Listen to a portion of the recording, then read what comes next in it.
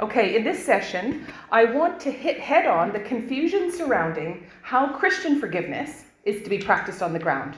So what do we do with this vertical forgiveness that we get from God? I think, as I said yesterday, we understand it quite well. I think if we attend church, and we've read our Bibles and we've had good teaching, we kind of go, yeah, I get this amazing gift. And then we put it horizontally and we go, ooh, now what? It's uncomfortable.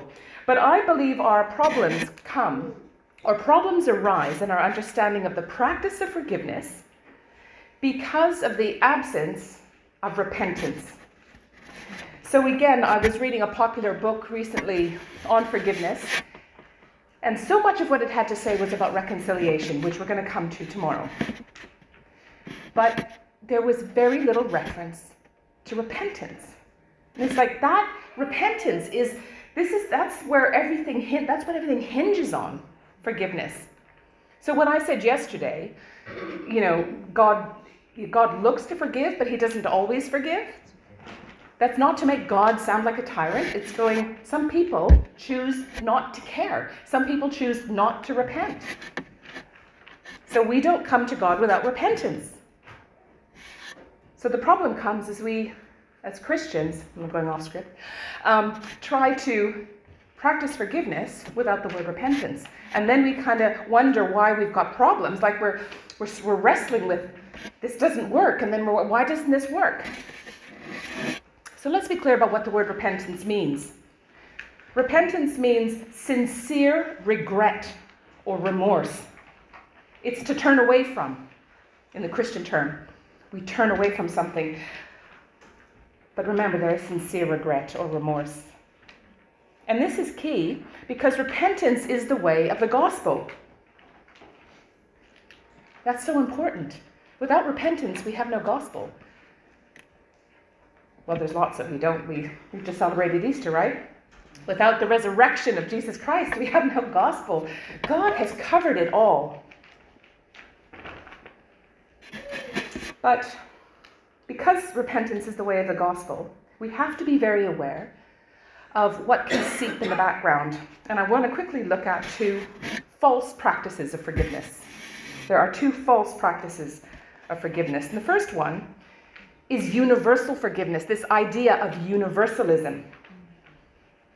And actually, it's more prevalent, I think, than we realize. And this is the assumption that everyone gets pardoned. Because that's God's job, isn't it? Isn't that what he does? Doesn't God, he's a God of love. He forgives, right?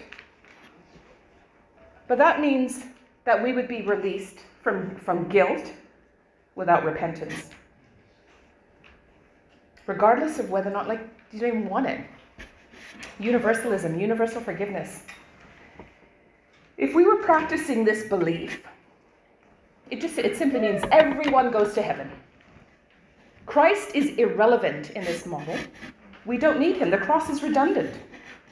The last 4 years before I came here, some of you will know that after I stepped down from the national governing body of the Church of England, I became a funeral director for 4 years. Wow, so different. I have some stories there. But as I was doing that, you have these conversations regular conversations, and they've gone to a better place.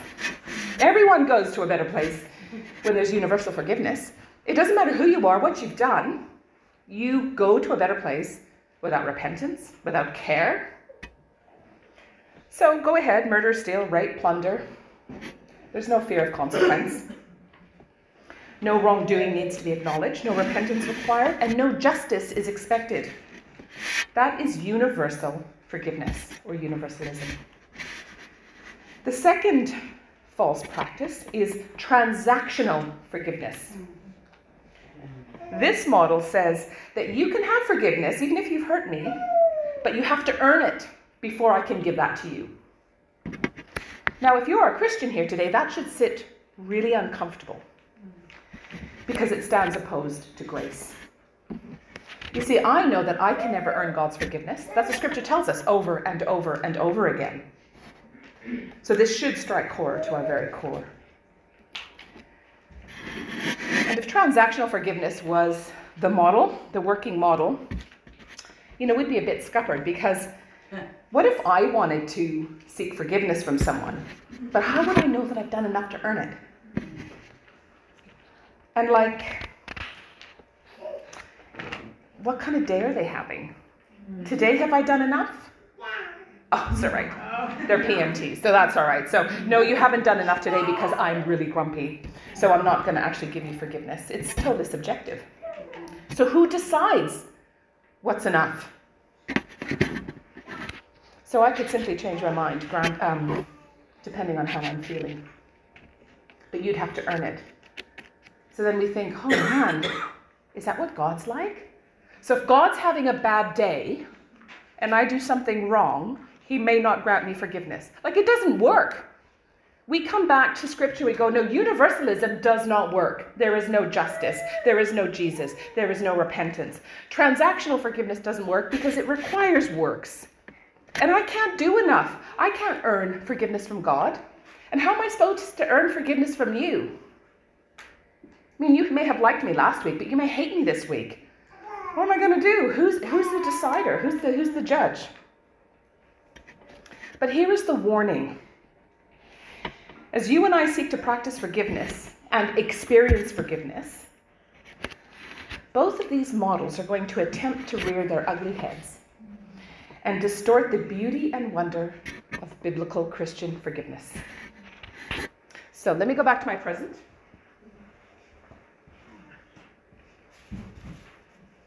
It's very shiny, I know. Okay. So last night I used this image to describe if this was God's forgiveness. It's priceless. But here is forgiveness that I need to give. So this is what universalism looks like. It's like, you've run over my dog and you don't care. Here you go, I forgive you. Joke, Mariel. Or we see it on the news, and this, maybe I'd have to unpack it, but it's like you've done something horrendous to me, and I'm going to demonstrate Christian love and just say, do you know what? I forgive you. Oh, here you go. And they're just like, what? I didn't ask for forgiveness. So universalism just throws this out indiscriminately because somehow we think that that's modeling God's gift of forgiveness.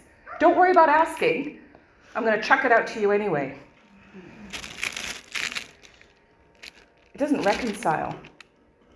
We don't believe in universalism, but somehow in our Christian walk, we end up modeling it at some level because we think we have to say, I forgive you. That's the right thing to do, isn't it? That's what everyone who's a Christian should say. Or, if you believe in transactional forgiveness, I can say to you, okay, you've hurt me, so here. Oh, nah, you didn't do enough. Okay, come on. No, seriously, I'm just kidding. You really annoy me. Oh, here. And then, and we're doing this all the time. That doesn't work either.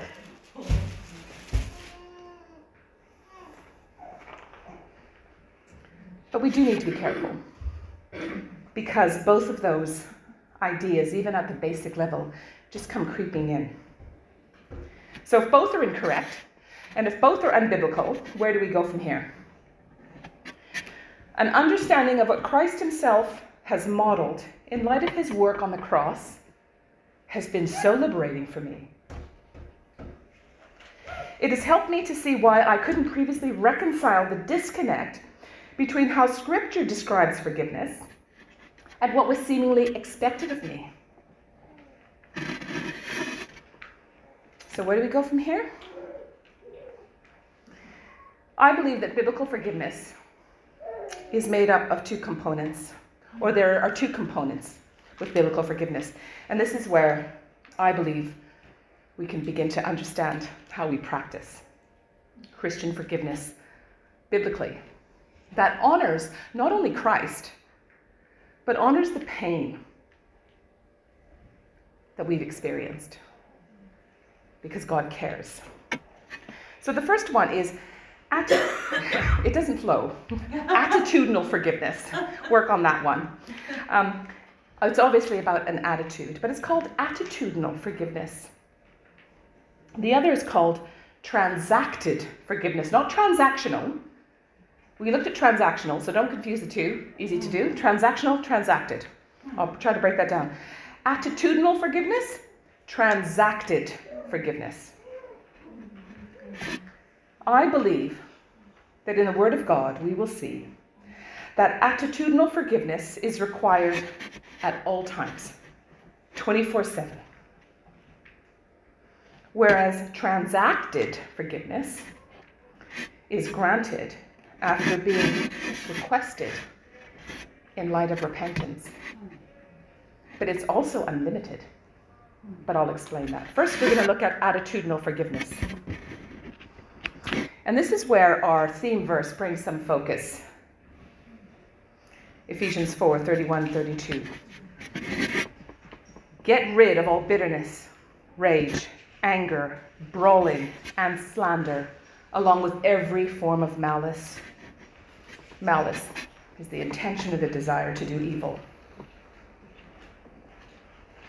Second part of that verse will come more into focus later, but still, be kind and compassionate to one another, forgiving one another as Christ in God forgave you. So that was the NIV version. The ESV says, let these things be put away from you. Put away from you bitterness, rage, anger, brawling, slander. Put those things away from you. Get rid of it. Because this is what's required at all times. Matthew 5:43-44. You have heard it said, love your neighbor and hate your enemy. But I tell you, love your enemies and pray for those who persecute you. That's hard. That is so hard.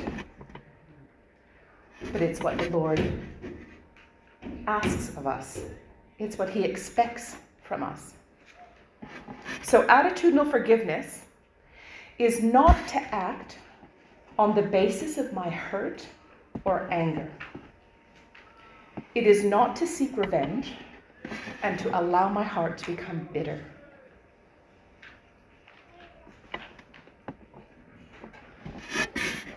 And that's important. It's not to act on the basis of my hurt or anger. It's not to seek revenge and allow my heart to become bitter. It is, instead, to choose to love my enemy in my heart as Christ commands us to do. And you know what this looks like. It's to live growing in the fruit of the Spirit. Love, joy, peace, patience, kindness, gentleness, faithfulness, self-control. I say those words so easily. I don't live it. I'm working on that. But I know the memory verse. But I'm trying. That's attitudinal forgiveness. I must always walk 24/7 with the attitude, with the willingness, the readiness to forgive if I am asked. I love my enemy. But we're in the care of the great high priest. So when loving my enemy is the last thing in the world you want to do, you go back to the great high priest and you scream, help. Because I know this is what you are asking of me daily. So I never want to see them again, but you know what? I might pray for them today. It's an attitude. And that's where the wrestling match with God comes into play. Because a wrestling match it is. And I'm not the only one that knows that experience. When I have been hurt, I want to see revenge. I want to massage my anger. But giving way to this will allow the seeds of bitterness and resentment to grow and to take root. Without a doubt. There is nothing pretty or painless about loving my enemy. But while we thrash through this, remember, we do so in the care of the great high priest. Attitudinal forgiveness is a choice to be obedient to the command that God has given me. God has commanded us to love our enemy. He has commanded us to do not let rage, anger, bitterness, don't let those things take root in your heart. It's a command. Don't do it. It's toxic. It will destroy us. So he says The Lord says to me, the Lord says to you, walk this way. Walk in the upside-down kingdom. Walk counterculturally, just as Christ commanded, just as Christ demonstrated.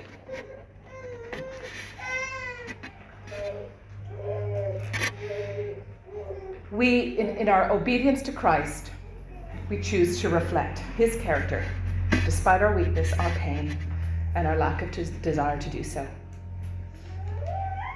What I want to do now is I want to look briefly at 3 passages in the New Testament that refer to our attitude of forgiveness, but I think these verses have been misapplied or misunderstood and have been taken to go, oh, no, I have to grant the gift of forgiveness.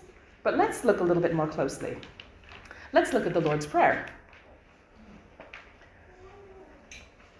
Matthew chapter 6, verses 12, and then verses 14 and 15. Sorry, I should have had these up on the screen. But you'll know it well. Forgive us our debts, as we also have forgiven our debtors. It goes on to say, for if you forgive others their trespasses, your heavenly Father will also forgive you. But if you do not forgive others their trespasses, neither will your Father forgive you. And then we're like, ooh. So even though that person has basically, hit and killed someone as a drunk driver, I have to say, if that involves me directly, someone in my family, I read that and go, I have to say, I forgive you, because God's not going to forgive me. So I've got to say, I forgive you. And I go, oh, hang on a minute. That sounds conditional. Sounds like there's conditions applied here. And then I start going, hang on, that's uncomfortable. Is that what the gospel is? We can never forget Ephesians 2, 8, and 9. Our faith is not by works, it is by grace.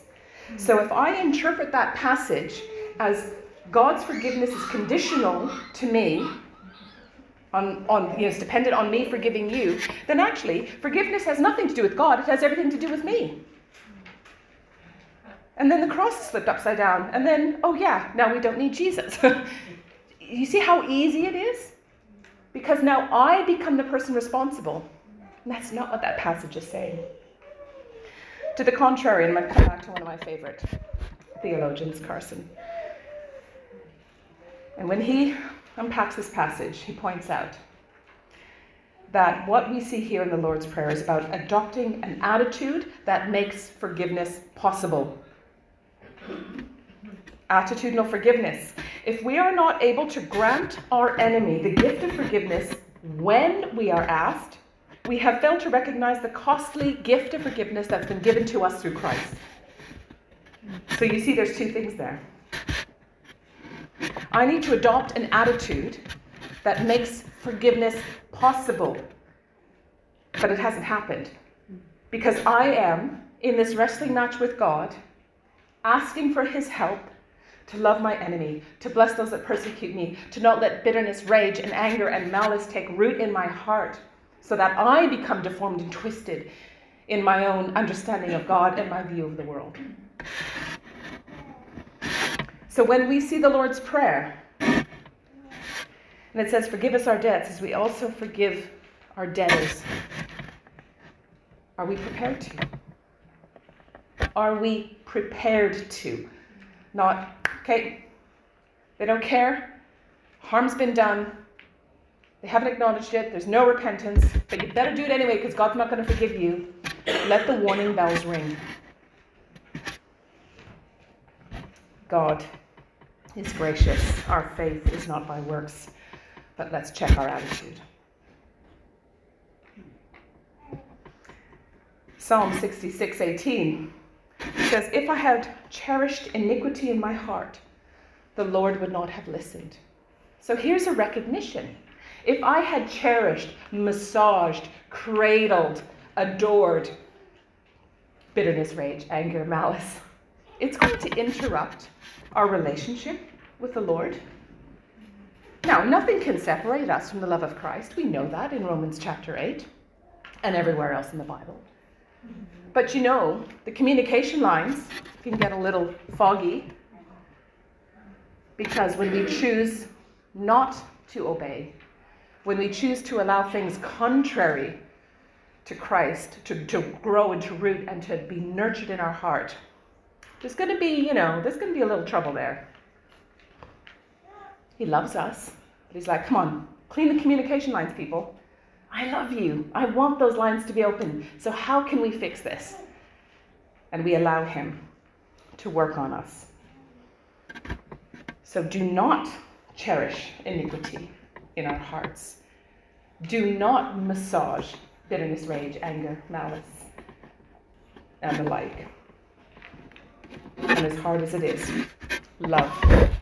Let's love our enemies. Lord, help us. So here's another verse. Mark chapter 11, verse 25. And whenever you stand praying, forgive if you have anything against anyone, so that your Father in heaven may forgive you. So again, it sounds conditional, but it's the same principle. If we were to do a study of that, which if you've been following Mark's study that we've been doing at church, what comes before that are challenges about how to have effective prayer. How do we pray effectively? And to pray effectively and to keep the communication lines open with God and when we are in a place of listening and discerning and walking in his peace, both faith and forgiveness are required. But we must keep in mind that receiving forgiveness from God is not conditional or dependent on forgiving others. God's gift of salvation is by grace alone.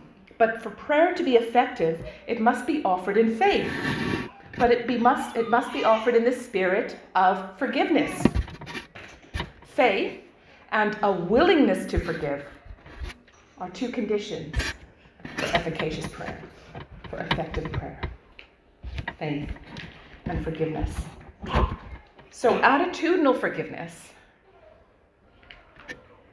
is about walking in a state of readiness. And the only way I can do that is to continually bring myself before the Lord. And beg him at times, please, Lord, don't let the rage, the malice, the bitterness, the anger take root in my heart. Because I know it can only be toxic. Give me that attitude.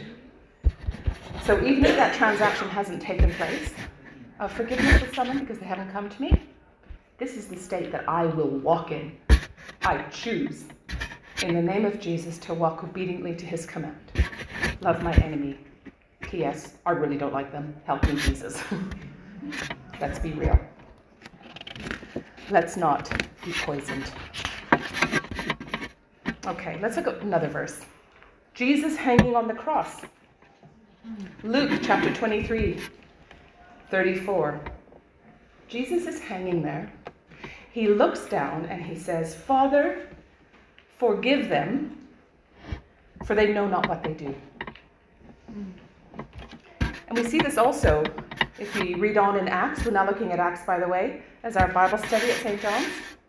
Read the whole book. It's a great history novel. And it comes with everything about God in it. Oh, it's just explosive. Anyway, just had to say that. But when you get to Acts chapter 7, there's a young faithful man called Stephen, and he's being stoned. And he says similar words to what Jesus said on the cross. He said, Lord, do not hold their sin against them. Can I just say that when we read that, when we see Jesus saying, Father, forgive them, for they know not what they do, he is not providing absolution. He is not practicing universalist forgiveness. This is not universalism. If that's what was meant as Jesus hung on the cross, he may as well have gotten down and continued on with his life. So what's he saying? Jesus on the cross is remaining true to his own vision. He has not stopped loving his enemies, and the possibility of forgiveness is offered even to those responsible for executing him. Father, forgive them, for they know not what they do. He is hanging there so that his enemies can repent and come to him and receive forgiveness and join him in paradise. The very people who drove the nails into his hands and feet. The possibility of forgiveness is there for them. That's why he's doing what he's doing. And if we need that to be confirmed, we go back to Acts chapter 3. Oh, Acts is so good. So here's Peter, right? You know, big mouth Peter, flap, flap, flap Peter, never gets it, big mouth, yakety yak. The Spirit of God comes on him, and oh my word, all the pieces of the puzzle, more than 1,000 pieces, come together. The penny's dropped. He is filled with the Holy Spirit, and now he is teaching. He is giving the Israelites, anyone, they're all still in Jerusalem. I mean, the place is buzzing. And he's like, right, okay, from Genesis, here I go. And then he tells them the whole story. And they're just like, wow. So, chapter 3, he's talking to the Israelites.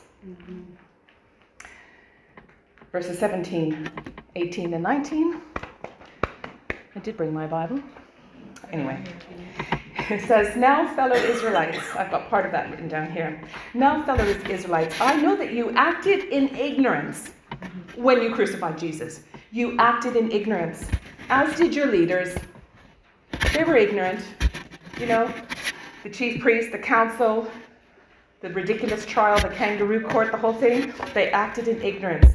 So, repent then and turn to God so that your sins may be wiped out. That's what Christ achieved on the cross. He was not granting universal forgiveness. He was saying, forgiveness is now possible even to you guys who are putting the nails in my hands and feet.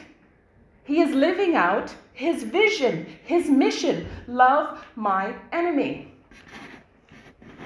So even after they've executed him and he is dying, he's going, do you know what? Forgiveness is possible. Forgiveness is possible. It's for you. I can only try to do that. I can only hope and trust that if I was ever in such an extreme situation, that I would say the same thing. Not, you are forgiven, but you can be forgiven. Do you see the difference? So we must live and model forgiveness even before the exchange has taken place, just as Jesus did. Romans 5:8.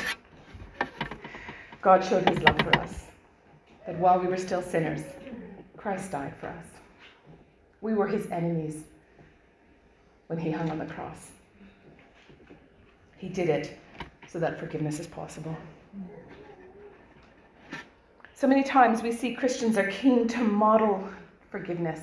And I get that. I see the heart. Do you know what? It was only yesterday morning that I was watching clips. There's a street preacher in the UK.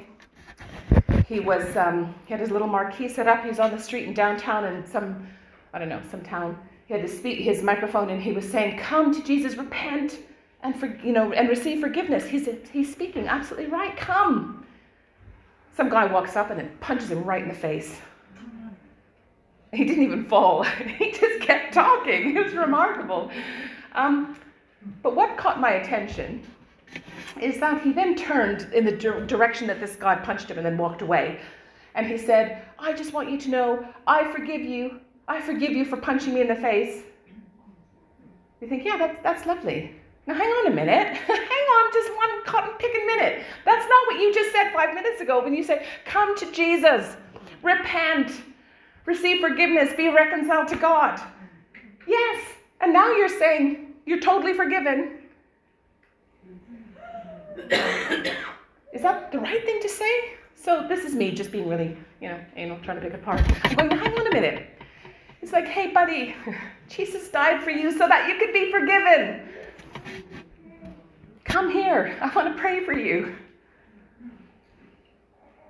We have to model it right, correctly. Because this is where my heart breaks. What makes me so sad is by continually saying statements like that. You've just punched me in the face, or you've just committed adultery, or whatever. And I say, you know what? I forgive you. We feel that we have this obligation that I have to say that. I forgive you. And I have to carry this. Now it's about me. And then it becomes this gift of forgiveness that is so costly. that I need to give to somebody is being given to people, and it's so costly, and they haven't asked for it, and they don't want it. And I feel obligated that I have to carry this. I feel obligated that now I'm going to pass it to you even though you haven't asked for it. Is it that cheap? It's not that cheap. So what do I do with this? Okay, great high priest. Can you help me carry this? Because I know I might be asked one day to give this to somebody who's hurt me. They haven't asked for it. God, it's heavy. Can you help me carry it? And teach me now to love my enemy? To help me walk in an attitude of forgiveness and pray for them, even when it hurts? To not let rage and bitterness and malice and anger take root in my heart? But I'm not going to chuck them this. They haven't asked for it. This costs a lot. So Jesus, help me. Carry this, please. And that's what we do. But what happens instead is we're passing it out. We're passing it out. We're passing it out. We're just like, oh, it's not working. I don't get it. They don't even care. They don't this and that. And we're just like, what am I supposed to do? And then I just think we begin to develop a sense of guilt. I haven't done this right. And then bitterness starts to grow. Not because we want it to grow, but we find that we keep passing out this forgiveness and we think, but I still feel this way. What's wrong? It's because we just need to tweak that model a little bit. Walk in an attitude of forgiveness that makes forgiveness possible when asked. It is required 24/7, every day of our life. Attitudinal forgiveness. The second component is transacted forgiveness. This is when the gift of forgiveness is given to the repentant offender. When that transaction happens in a healthy, biblical way. So if we continue to follow the biblical model, I think it looks something like this. I think it does look like this. There is an acknowledgement of our wrongdoing. Or our wrongdoing, their wrongdoing. There's an acknowledgement of the wrongdoing. There is a repentance, a sincere remorse, a regret. There is an asking of forgiveness. And then there's reconciliation. That's the ideal model. We'll come to that tomorrow. Acknowledgement of wrongdoing, repentance, forgiveness, reconciliation. Here's some more verses. Sorry about all these verses. If we were just doing a passage and working through it, it'd be so easy. But because we're doing a theme, I'm all over the place. Matthew chapter 18, verses 21 and 22.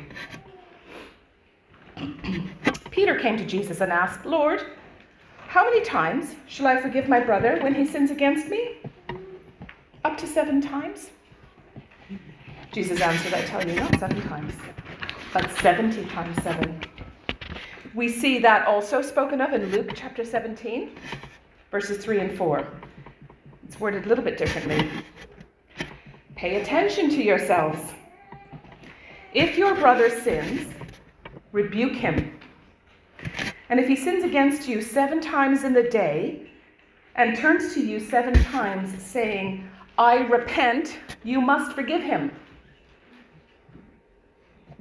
70 times 7. So this is fascinating. It was the rabbinic consensus in the day that a fellow Jew should forgive someone up to 3 times. 3 times is a good number. It shows that you've got really good character. Not just once, not just twice, 3 times. That's what they decided. This is good. 4th was not necessary. It's okay. But Jesus, as usual, takes such religiosity to the next level and he shames it. There is no such thing as an upper limit when repentance and the request of forgiveness is asked. Because he doesn't limit it. Do you know what? I would have used it all up on the day 1 of my salvation. All done, like I'm stuffed now. No, oh my word, can you imagine? So why then, if we are modeling a biblical framework of forgiveness, would I think that limit is required? It's not. Seriously, you have messed with my head so much. I'm done with you. 3 times, whoop, you're out of here. I don't want to see you again.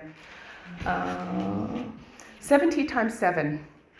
We come back to biblical number 7. It's perfect. This is beyond. It's innumerable.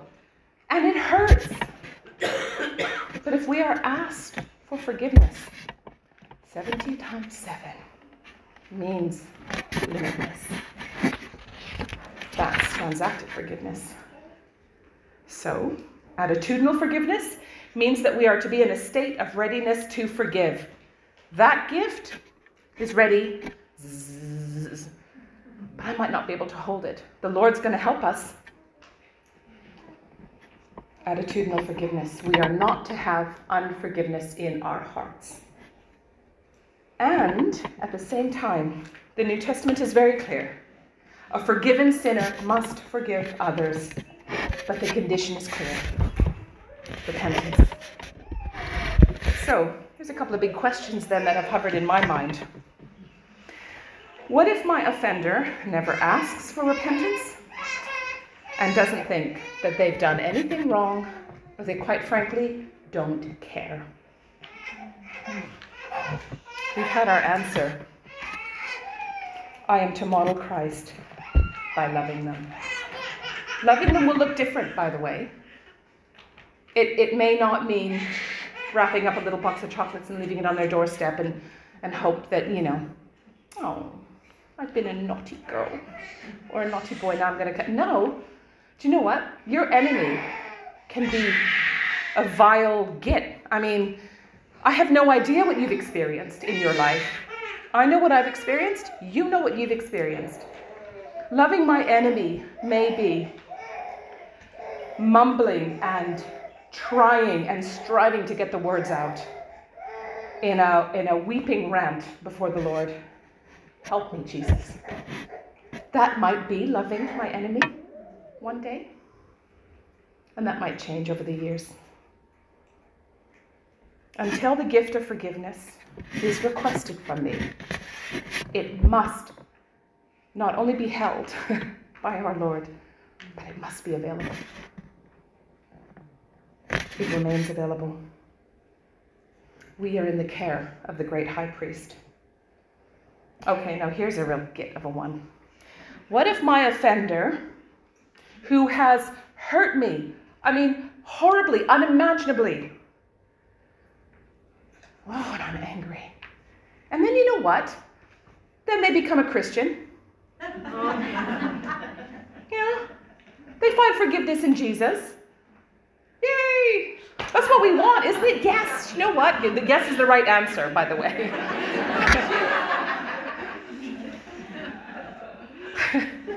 This just sounds so immature, but I've got to say it. It's like, really?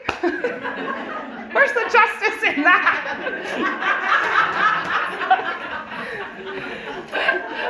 And the reason why we're going to struggle with it is because when sin has been committed against us, there are consequences for sin. Even if somebody comes for Christ, there is scar tissue. You may bear a big, ugly scar because so-and-so did this to you. And then they find forgiveness in Christ. Cheapers. So unfair. Where's their justice? Okay, do you know what? Do you know Jesus has an answer even for that? Do you know that we can't escape God's perfection? It is mind-blowing. Listen to this. It's amazing.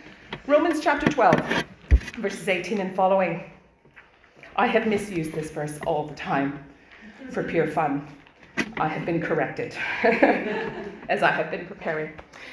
If possible, so far as it depends on you, live peaceably with all. Beloved, never avenge yourselves, but leave it to the wrath of God.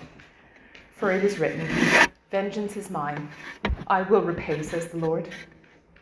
To the contrary, if your enemy is hungry, feed him. If he is thirsty, give him something to drink. For by doing so, you will heap burning coals on his head. Do not be overcome by evil, but overcome evil with good. Okay. So, God has an answer even for this one. we recognize that it is not up to us to take revenge on others who have wronged us, despite wanting to. Because God has reserved that right for himself.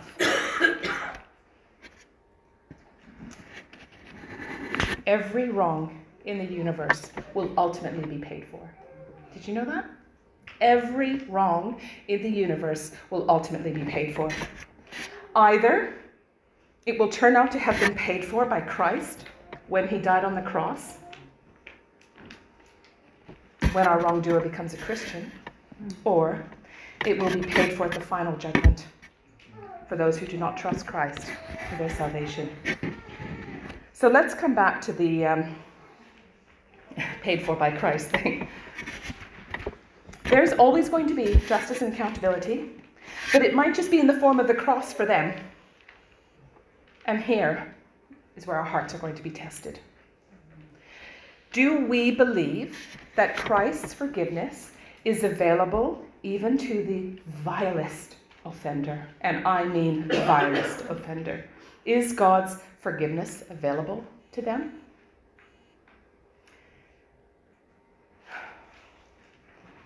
If we don't believe that, then we might just need to step back in our pain and take some time to consider what took place on the cross.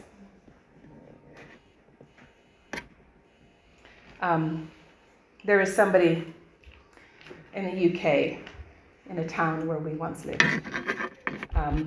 He murdered his wife, went to jail. And while he was in jail, he became a Christian. He got out of jail and lives a very quiet, lonely life. He's aware of two things.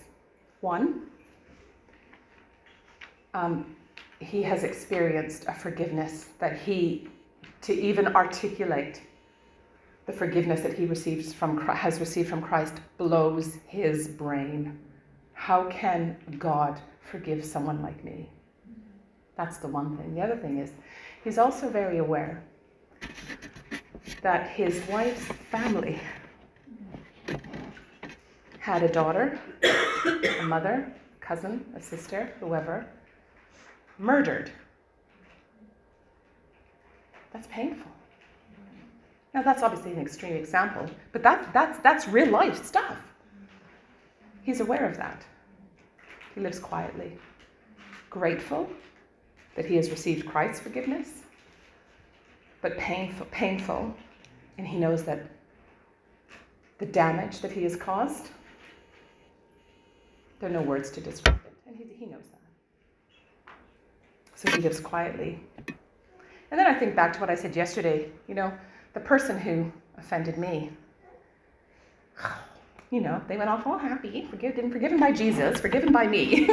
Just like, yay, whoopee, whoopee, off you go. And then the wrestling match begins. God, help me. Help me not to be angry. Help me not to massage and nurture bitterness. But you see, that's the beauty of God's forgiveness. Attitudinal forgiveness. It's the state of our heart. Always be ready to give that gift. Transacted forgiveness. The gift should be given when asked. And in the meantime, where are we? With the care of the great high priest. This afternoon, we're going to look at the pursuit of forgiveness. So we're just going to leave that there right now. And if anyone, at any point, you have questions about anything I've said, please feel free to sidle up to me and have a chat.